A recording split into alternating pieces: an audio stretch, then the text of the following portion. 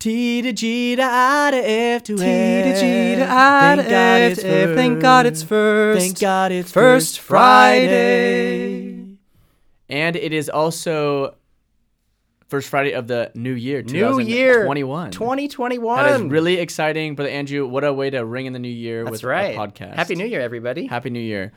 So, Brother Andrew and myself, we want to talk about a sore subject. That's right. In the sense that it's not something that's pleasant to talk about. Yeah. We're going to talk about conflict and crisis. That's right.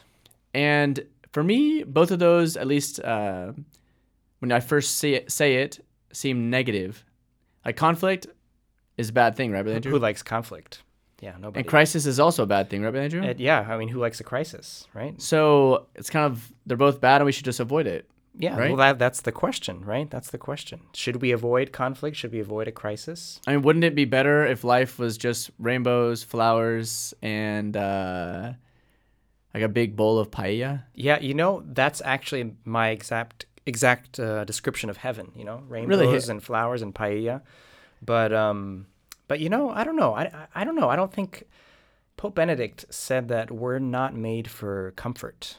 We're made for greatness. Oh, and that's... So... Yeah, and you don't become a great athlete by sitting on the couch all day, and you don't become a great saint by... just wishing just thinking about yourself. Yeah, you can't. We have to... We need some measure of struggle in order to be happy. So where did this theme come up? How did you come about? Well, as both of us know, Brother Luke, and as people at home don't know, a week ago, Pope Francis gave a marvelous speech. And we should give our listeners some credit. Well, some of you might have known that. Okay. But I'm talking about like why we chose this and where we chose it from, right? But a week ago, the Holy Father gave a speech to all the cardinals in the Vatican and the people who work in the Vatican, the bishops.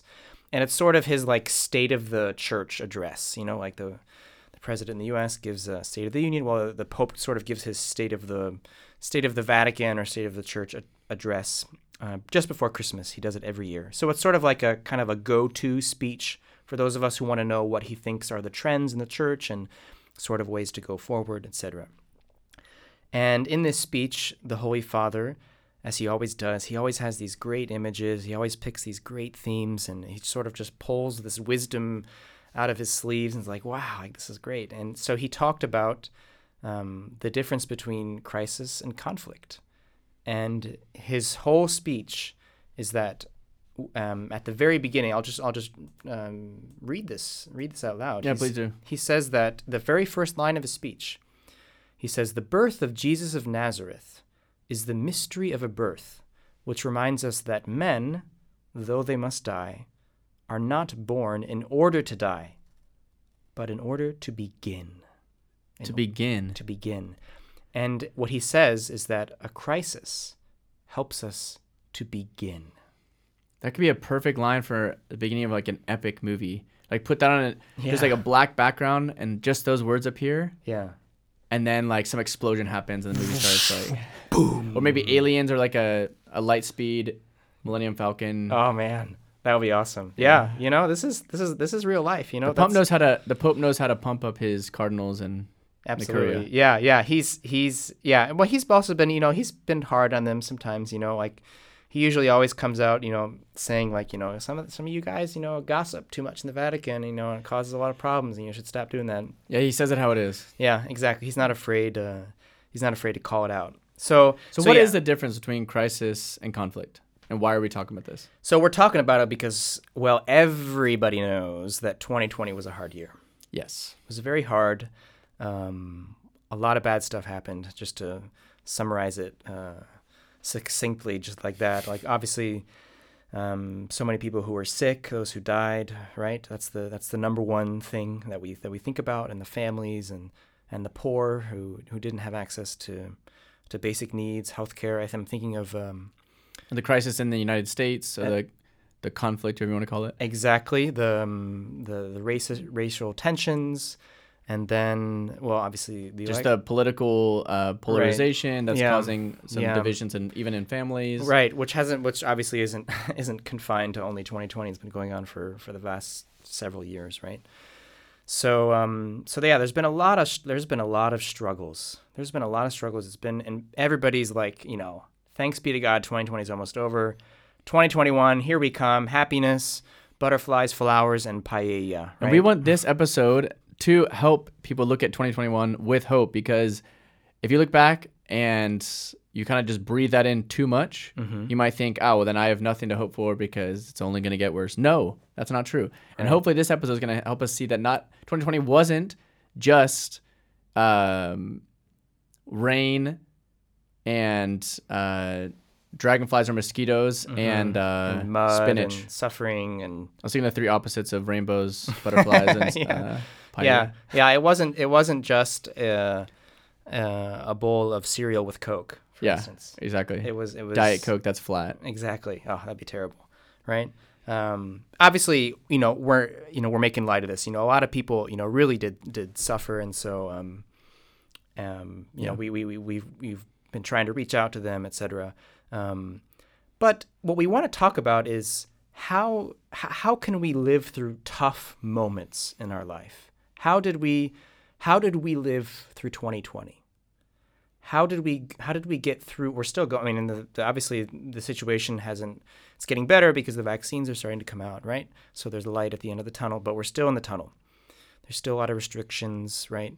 But how can we get through hard moments? Okay, so we, in our very first episode, so for all of our faithful listeners, That's right. We have something called the Dunque hermeneutic that guides us in our reflections and all these different episodes. It's asking, not just looking at the what, but the why. Okay, so it's with every what, there is a why. Everything that happens, there's a deeper meaning that I can discover if I use the Dunque hermeneutic, which is exactly that. It's asking that question, doing some reflection. So we're going to introduce today the spin-off of the Dunque hermeneutic, the crisis hermeneutic. Exactly. And just for those listeners who aren't experts in Italian, Dunque, just a reminder, means therefore, or like what the heck, basically. So like it's like a way of looking at your life, looking at the events in your life, and like taking a step back and like asking yourself, what's going on here? What can I learn from this thing that's happening in my life? Exactly. And so to do that, Brother Andrew and I are going to get up close and vulnerable. That's right. And talk about some personal crises that we had this year, or in the past couple years. But with this hermeneutic, first, what was our initial reaction when this crisis came about? Secondly, did I eventually accept it or run away, reject it, and get this thing as far away from me, this challenge, this difficulty? And then lastly, the consequence of it. Was there growth? Did I notice growth? Or did I sort of just plateau and kind of things just went on? Stagnation. And so the growth would obviously come from someone who accepts it, and the plateauing maybe from someone who just avoids crisis and avoids the challenges. And with that, I think I'll begin. Very good. So let's look at your crises, Brother Luke, and see how you lived them. So Brother Andrew is going to help me analyze these crises. Because the point is, folks, is that we want you to be able to look at your own crises and the conflicts that you have in your life, and we want you to grow from them. That's what, because this is always going to happen, and 2020 was like a paradigmatic year for this. And so it's so important for us not to get overwhelmed with crises when they come, because they will come. Yes. They will always come. They're always going to be present. Everybody, if you look through the Bible, everybody had crises, from Abraham to Moses to John the Baptist to Elijah, our Lord himself. Everybody went through crises, but they grew from them. Yeah, and so hopefully to guide this conversation, we're also going to take certain lines that we both really liked from the Pope's audience with the Roman Curia just a week and a half ago. And try to learn from those things, obviously based on our faith, using our faith as a lens, using what we learned from St. Paul, who says that all things work for the good of those who love God. It's something that we've heard a million times, but it's amazing when you look back and you see that. Yeah. That God really does pull out something greater from us that we didn't even realize was possible. Yeah. So I went to Medjugorje late February, and I got back to Rome early March. Medjugorje, as I think everyone knows, is the shrine of Mary. There's been, I think, 6 who have seen Mary, hear her messages, either publicly or privately. And it's this center of faith and devotion to Mary, and incredible experience.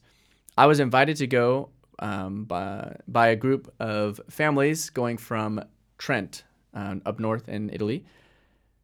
And at first my initial reaction was excitement because I'd never been. I'd heard so much about it. I want to go. I heard like conversion stories. I would love to go. I've never been. It's amazing. Hopefully you get a chance. And it was a really powerful experience, but it kind of began with excitement, and then there was almost an immediate reaction of fear after that. Why? Because this was an annual trip that this group had done, and they were always inviting different legionary brothers. And I didn't really know them. I'd met some of the group once over dinner, and that's how I got invited. My name was put on the list. And I think the fear initially came from fear of the unknown a little bit because I didn't know them. How's this going to work? Mm-hmm. We're going to have to drive from, basically from that area, like kind of close to Milan, I guess, all the way to Medjugorje. I think it was like close to a 12-hour trip in these little vans. So they're kind of like strangers. I'm going to be kind of locked in there. Am I Italian? Like, will it hold up the tests of 4 days with Italians? Yeah, you can talk about like philosophy in Italian, but maybe not like daily life. Exactly. That's a weird thing that the experience that we all encounter here is that if you want to talk about substance and accidents, metaphysics, and and theories like that Nietzsche had and Heidegger, oh great, let's do it. Yeah, let's talk about it. But if you just want to like order a pizza, it might be a little more difficult. So, and as well, I was comparing myself with the brothers that had gone before, which is also, I think, a common experience a lot of us have. Yeah. That we enter into difficulties when we begin to, compare our talents, and we see all the greatness of someone else that's walked before us or walking beside us, and then we look at ourselves in the mirror and we think, man, what a... Yeah, it really sucks the life out of you when you do that. It's like, wow, what garbage, you know? Like, what can I offer them? And of course, when you get there, they're like, oh, I remember a brother who came before you. He was so great. He was so funny. He was good with the kids. He was deep. He was his Italian was great. And they just go through this huge long list. He's basically not like you. Exactly. And that's what you start to hear in your back of your head.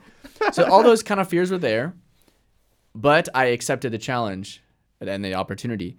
I went on the trip, and there were all these even small fears. Like I was thinking like, okay, this is kind of embarrassing, but I'll just say it. Great. So like, what if I need to go to the bathroom on the long trip, and like I don't want to be an inconvenience for the 18 other people on the trip, and like if it was just like me and my family, it's like no problem. Hey, can we stop at this next place or whatever? Or I get hungry or I get dizzy because like the mountain roads. Like, will I just be able to like, ask to stop? You know, and there was from the very beginning of the trip so much acceptance, love. Accoglienza is the Italian word. I love it. It's just like, you know, welcoming someone in, like they just bring you in and they make you feel at home. There was that from the very beginning of the trip. And so things with stops on the road, no problem at all. I was also kind of worried that like, is it just going to be talking about Mary the entire time? Because as much as I love Mary, I also like would like to talk about other things. And the people were super normal. We did pray a lot of rosaries, which I had heard is a thing when you go to Medjugorje. It's just like rosary after rosary after rosary, mixed in there with Divine Mercy chaplets. And so part of that was hard for me because I wasn't used to it. It was getting used to kind of just like going at the rhythm of a whole other group, and they had all been before, and I was the only new person and everything. Some people had been there like over 10 times. Were you the only brother there or a priest? There was a priest that went who had also been there a couple times, Father Enrique. And I went with this group, and there were 16 of one family, and then a lot of others. There were some married couples and some others who went on their own. And the two drivers were also not just drivers, but part of the group. They're with us the whole time. They're brothers, and they're really deep, very devoted to Mary, very deep in their faith. And so just a few things real quick that stick out to me as I look back. First, I mentioned that I was just received for who I am. And if I would have spent the whole weekend just comparing myself and trying to be someone else, I don't think I would have had the same experience. There were so many times where I got to be who I am and use the talents that God gave me, and I wasn't even looking for it. For example, they happened to bring 2 guitars. You know, there's only one guitar player there, and I picked up guitar about a year and a half before that. And so for all the masses, I was able to join in playing guitar, and that was one of the talents that I got to use and to praise God, and I really enjoy that. Awesome. Also, they immediately invited me to give reflections while we were on the path. There's 2 different mountains that you go on, and so one of them is like the Rosary path, and the other one is the Stations of the Cross path. And they go up these mountains, and their traditions to go up barefoot, which I did once on one of the mountains.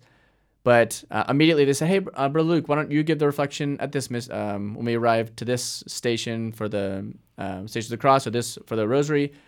And I was immediately brought in, and I was able to, the little I have, I was able to put that on the table, and I noticed and I saw how it helped people.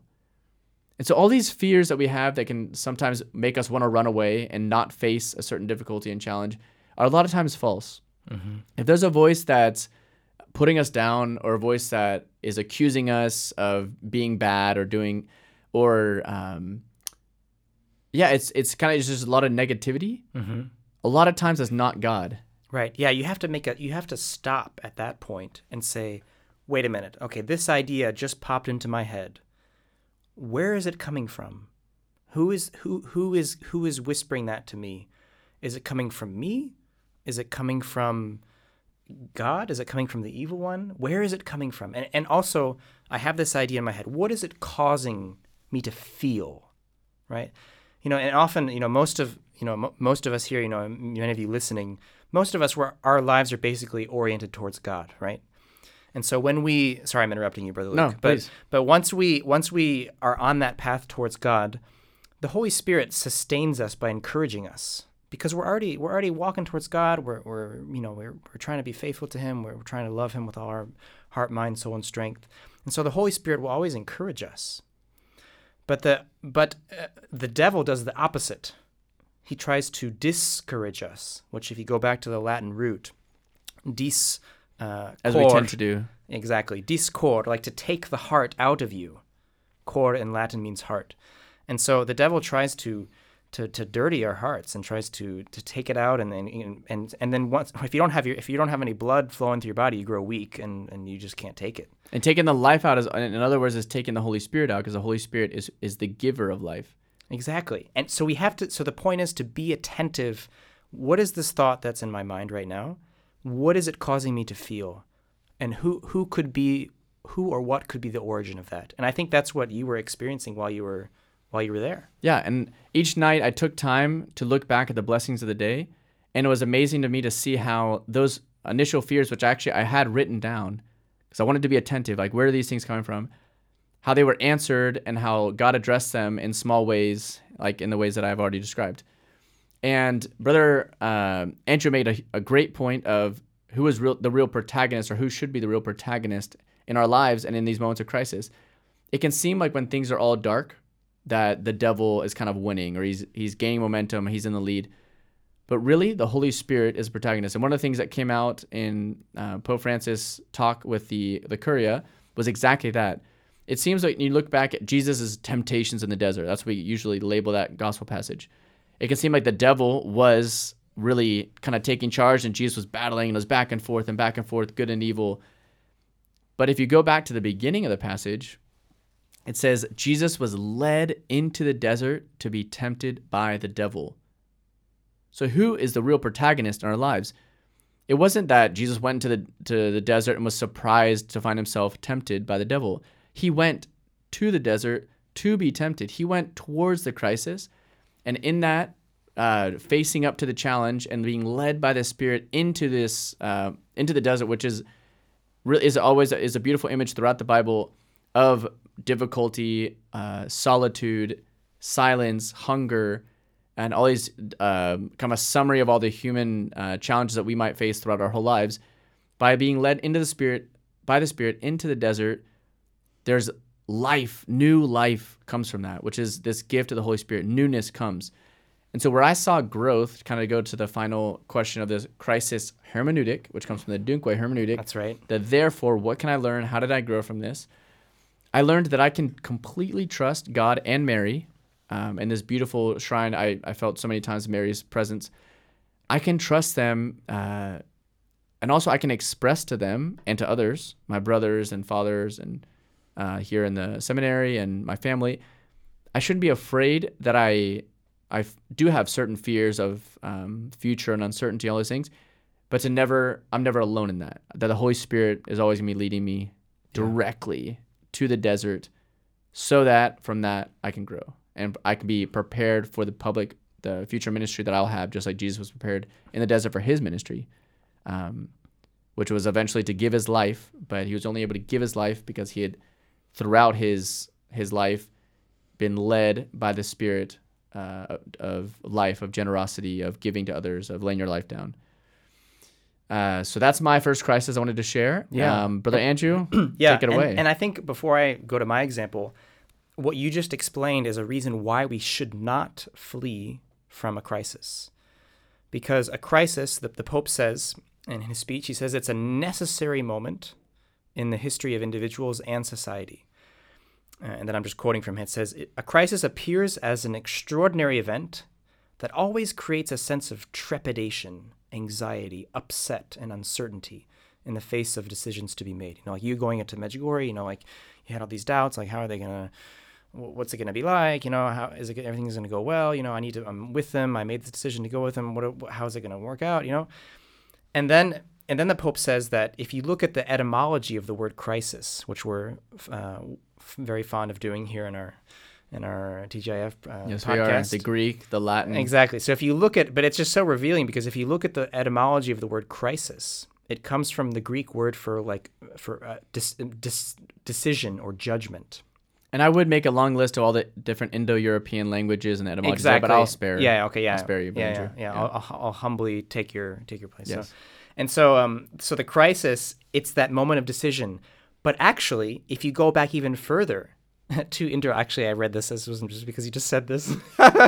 If you go back further, there is an Indo-European root. Of course, there always is. There always is. It always ends up that, which refers to sifting something. You know, like say you have like you get a bunch of sand and gunk from the beach and shells, and you put it all in like this filter, and you sift it through, and then all the sand goes through, and then you're left with the beautiful shells, shells or broken shells, right? Whatever. So the point is that a crisis is the sifting moment that separates the good from the bad, the wheat from the chaff, the shells from the sand. And so you need to get through that. So like you and your experience, and maybe segueing into my example, when you sift through these events that happen to you, a difficult moment, a negative thought, a positive thought, whatever, you sift through that and you see, okay, what's good about this, and what can I leave behind? So that's what we try to do, and that's what we want people to do at home. I had a very hard crisis when I was sent to France to work. It was 2016, 2017. It was my first assignment as a legionary, as a brother. You're finishing philosophy? You finished philosophy? I finished my bachelor's, and it was my first apostolic assignment. Did you speak French before you went? So I in high school I had I studied in high school. It was 3 years. I had a really good teacher.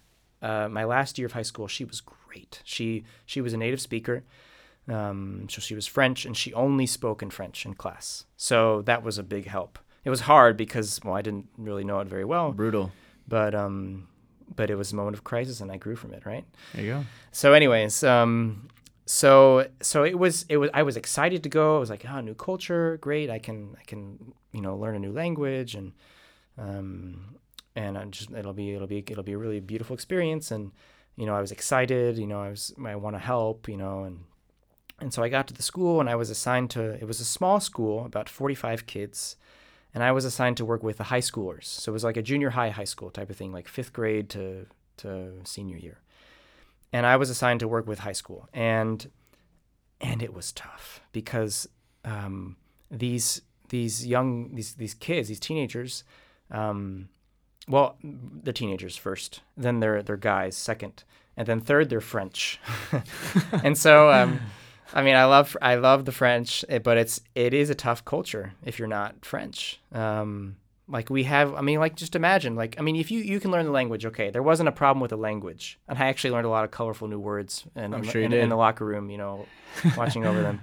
But the problem was there was like a cultural difference, right? And also because of my lack of experience, it was my first year. I didn't really know anything. That also created added an element to the perfect storm. And then there were also some struggles with the people that I worked with at the school. I kind of felt alone in the way I was like needing to give them formation, and I was sort of I was in charge of their discipline. So as this American who doesn't really first time in France, and he's sent to work with teenagers in charge of their discipline, and then the director of the school, I love him, but discipline was not his forte. Now, if they had asked Brother Andrew to be the cook and make like baguettes, he would have done a fantastic job. That would have been great. From previous episodes, he's quite the cook. But no, instead, discipline. Instead, I was it was a tough experience, and throughout the year we just had a lot of there was a lot of the year kind of progressively getting worse. From better to worse. We had moments of flickers here and there of hope and light, and it was there were a lot of good experiences, but it was tough because I couldn't. What was hard for me is that I couldn't get across to them. I couldn't get to them. I couldn't really form a bridge with them, with these boys. And I just felt I was angry. I was kind of like I felt with a lot of pressure inside of me, and I lost weight because I was just frustrated when I got to the dining room. I didn't want to eat very much. So it was affecting me, and then.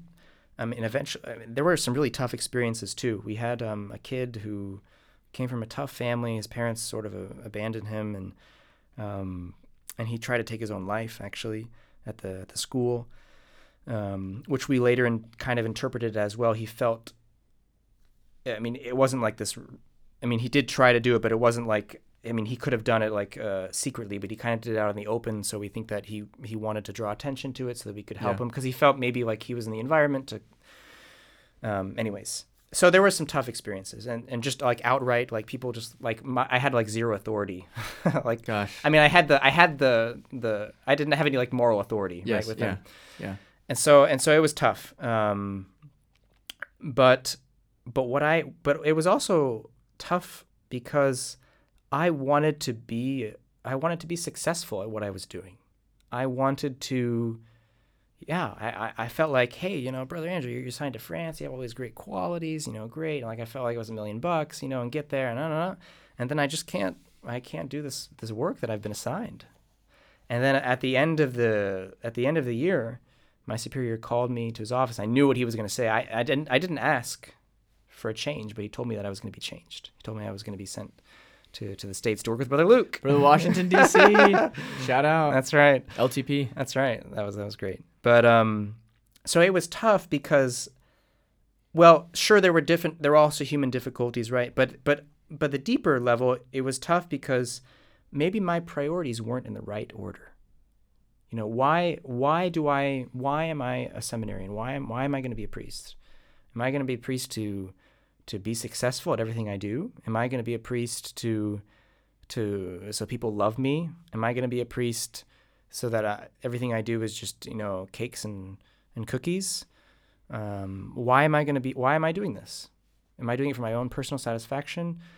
And so I felt like all of those priorities, which maybe weren't. I never told myself, like I want to be a priest because it's about me and I want to be. I never. Really, none of us, I don't think, have that conscious, decision. But though it's kind of there, some here and there needs to be purified. And so when I came out of this crisis, when I started to accept that it's not about me, it's not about my qualities, it's not about my self-realization, it's about serving other people. And if God will reach others through you, may he be praised and blessed. If it's somebody else that helps that person and not me, may he be, all glory to him, because we're all on the same team. And so I came out of that crisis not when I left France, but when I reflected on my experience there and sort of like, did the sifting. Yes. Yeah. And let all the sand fall down and see, okay, what's good, what needs to be changed. So yeah, that was a big, but I wouldn't change that year for anything. I wouldn't change it because it helped me so much. It really helped me. And it could have seemed like before you sifted that it was just a bunch of sand and garbage like that you picked up on the beach, But then because of that sifting, and the sifting works because it's God guiding us to continue shaking and continue shaking. And finally, little by little, you start to see that there are these beautiful shells to continue that image. Right. And little pearls here and there. And maybe even like an unopened like Snickers bar that was deep in the sand there. And it's like not melted somehow because it was like just deep enough where it was still cool in the sand. Exactly. And like God will lead us to those things. And something I read in this book, I'm reading The Power of Silence by Cardinal Sada. Oh yeah. And there's a line that it's a quote from a monk who says, "In silence, joy is looking at God, and I guess just like sadness is when you're looking at oneself." And that only kind of happens in these moments of reflection. Mm-hmm. The joy of a monk is because his life is 100% focused on God. Mm-hmm. And if you're a monk and you can live in silence and doing all the prayers and waking up in the crazy hours of the night, but you're thinking about yourself, you're not going to be happy. Yeah. And it's kind of sounded to me like that's a little bit of what you discovered and what we hopefully, I've discovered that in a lot of different moments as well, that like subconsciously we can be kind of just looking for our own gratification and praise of other people. And it's very me-centered. Mm-hmm. And for a little while, maybe because you accomplish certain things and it's all going well, you continue living like that and you're happy. But It's not until you have a crisis and maybe even you experience failure that then you're like, wow, why am I doing this? Mm-hmm. If it's just to get trophies and recognized, why should I be a priest? And eventually I'm going to kind of be disappointed or burned out or just have enough, be fed up. But if I'm doing this for others, it's kind of like success, failure, doesn't really matter. Right, exactly. I love this quote from Mother Teresa. She says that the Lord doesn't ask us to be successful. He asks us to be faithful. And I just love that quote because just look at him. Obviously a cliche example, but he died on a cross, naked.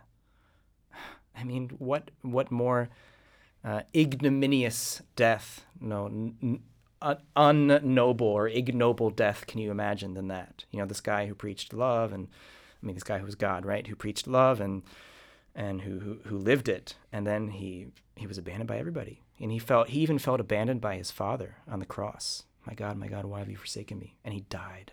And in the eyes of the world, it was a failure. Yeah. But through that, because he was living for others 100%, he was obedient to the will of the Father. That spells for us salvation and liberation, redemption, complete and utter destruction of the devil and evil and sin. Christ has already won. And what seems like a failure to us, a lot of times, there's something a lot deeper. If we do the sifting, we realize, wow, God's redemption was there too, and God's grace is there. And it's not wanting, it's abundant. Yeah, overabundant. Yeah. Yeah, exactly. There's a great line from the Pope's speech when he says, often our own assessments of ecclesial life, so life in the church, can also sound like tales of hopelessness. And at this point you could think of all the abuse that's been going on, etc., coming out of it. But the Pope says, he continues, yet a hopeless reading of reality cannot be termed realistic. Hope gives to our assessments an aspect that in our short-sightedness we are often incapable of seeing. I'll read that last line again there. Hope gives to our assessments an aspect that in our short-sightedness we are often incapable of seeing. So we have to look at a crisis moment, a moment of decision, a moment of sifting with hope, because there's always something good that the Holy Spirit wants to bring about. A crisis is a moment when there's some sort of priority or value in us that's out of whack. And we continually go through crises in our lives because life is a slow conversion, a transformation into being a child of God in the full sense of the word. Amen. If you think, we all know, okay, we're made in the image and likeness of God, right? Everybody knows that phrase. We're made in the image and likeness of God. And heaven is being with God for all eternity. And heaven, so in order to be in heaven, we have to be like God as much as possible. We have to be like him. And obviously we're all like him in a certain way, but not as fully as we could be, right? Yeah. We're not all 100% Christ-like, perfect reflections. And these crises moments of crisis are to help us to sort of adjust the chemistry inside of us so that we can become a little bit more like God. And so we shouldn't flee from these moments. We should embrace them. And what does it mean to be like Christ? Because it can seem like a daunting task. Okay, so for me to get to heaven and for me to be happy, for me to grow, I need to become this, to be like Jesus, aka never sinning and doing everything, just always just smiling and joyful and generous. And no, but if you go to who Christ truly was, it was someone who relied completely on the Father, who when he fell on the way to the cross, he got back up. That is what it means to be like Christ. It's not that we're perfect, but is that we desire, and with that desire, it's something that leads us to whenever we do fall, leads us to become more humble. You know, Christ at Christmas is born in a manger, so we can even capitalize on the fact that we're not perfect to grow in humility, which is growing to be more like Christ, and it is growing to be perfect. Humility leads us to become full of God, because then we're not just full of ourselves, we're full of God. And so we never have to be discouraged on this path to becoming completely like Christ and becoming conformed to him, because that's the goal. And as Brother Andrew was talking too, I was just thinking a stupid example would be for my life to be a success. Let's say this is how things work. To my life to be a success, I have to look like Arnold Schwarzenegger looked when he won Mr. Universe. Okay, so if I want to do that, then I would need to go to the gym and work out and protein shakes and steer clear of cakes and calories and things. But sometimes we can kind of be like, well, I want to be happy now. And God is saying, no, but the goal is to become like me. And so if I want to become like Arnold Schwarzenegger, I can't just be sitting here eating Twinkies and saying like, oh, one day, hopefully I can become like him. No, it needs to be me accepting and facing. And these crisis moments are actually, in that sense, a favor that God's doing for us. It's kind of like placing us in the gym. And then the question is, okay, am I going to lift the weights that are there to be lifted? Or am I just going to go hit the showers right away and kind of like act like Yeah. And that's kind of just like escaping these. But they're really, if we look at the difficult moments as these favors, knowing that God is going to be our strength and be the one that helps us lift the weights, and eventually we will, little by little, become more like Christ. We actually begin to live heaven even on earth because we're more united to God. Yeah, absolutely. We maybe, sort of like a concluding idea here. I think it's really important for us to not be afraid of these moments, because they're moments of growth. They're really hard. When I was in France, it was hard. I really wanted to succeed. I really wanted to do continuous work there. I wanted to stay there longer, but it's hard. It's hard. But there are good things that can come out of it. There's, going back to what the Pope was saying, this is really good. Listen to this. If we can recover the courage and humility to admit that a time of crisis is a time of the Spirit, whenever we are faced with the experience of darkness, weakness, vulnerability, contradiction, and loss, we will no longer feel overwhelmed. That is, if we recover this courage and humility, right? We won't feel overwhelmed. Instead, the Pope says, we will keep trusting that things are about to take a new shape. Yes. A new shape. And that new shape can be something invisible to the eyes. And that's why we do need to have moments of reflection where we go deeper than just the surface and the things that are around me, because I just see destruction and collapsing and things. And something that doesn't come out, we discovered on the text of that talk, but if you watch the video, it does come out, was a really cool image that he used called a touristic soul. He said we should not be like touristic souls in the sense that we just go around traveling, and so like our lives are day-to-day activities, but without any depth. Because the difference when I think of a tourist and a pilgrim, for example, is that a tourist comes to Rome, they take a couple selfies in front of the Colosseum and even St. Peter's. Maybe they even go inside St. Peter's, but maybe not. Buy gelato, buy some gelato, exactly. And then they've had the Italian experience, the touristic experience, and then they continue on their cruise or whatever. But a pilgrim comes to Rome, and they take time in the different churches, and they contemplate the beauty of the different sculptures, and they go back to their homes really enriched, and they've grown. And so to live a crisis, rather like a pilgrim soul instead of a touristic soul, is exactly what the Pope's, at least for me, it seems to be inviting us to do, to learn from those experiences, to take time to face them, and let the Holy Spirit speak. Yeah. We can't be afraid of the tough moments. We can't. Everybody who's been great in history has gone through tough moments. Our Lord is the first example. And so our default stance can't be, oh, this is really hard, I'm going to flee from it. I hope 2021 has no difficulties. Exactly, for instance.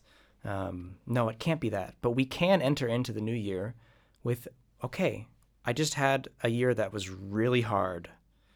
But and this new year, we're going to continue with the restrictions for a little while, certainly, and there's going to be new things that come up. How are we going to live them? A great resolution could just be knowledge or accepting the fact that I'm going to have challenges this year. But like, if you just, by accepting it, you're already taken one step towards the victory. Yeah. You're prepared. You're ready. Okay, I'm not expecting rainbows, butterflies, and paella. A paella is a Spanish rice dish, in case we didn't clear that up at the beginning. Because, I mean, hopefully our year will have some of those good things, and it will, of course. Yeah. Of course.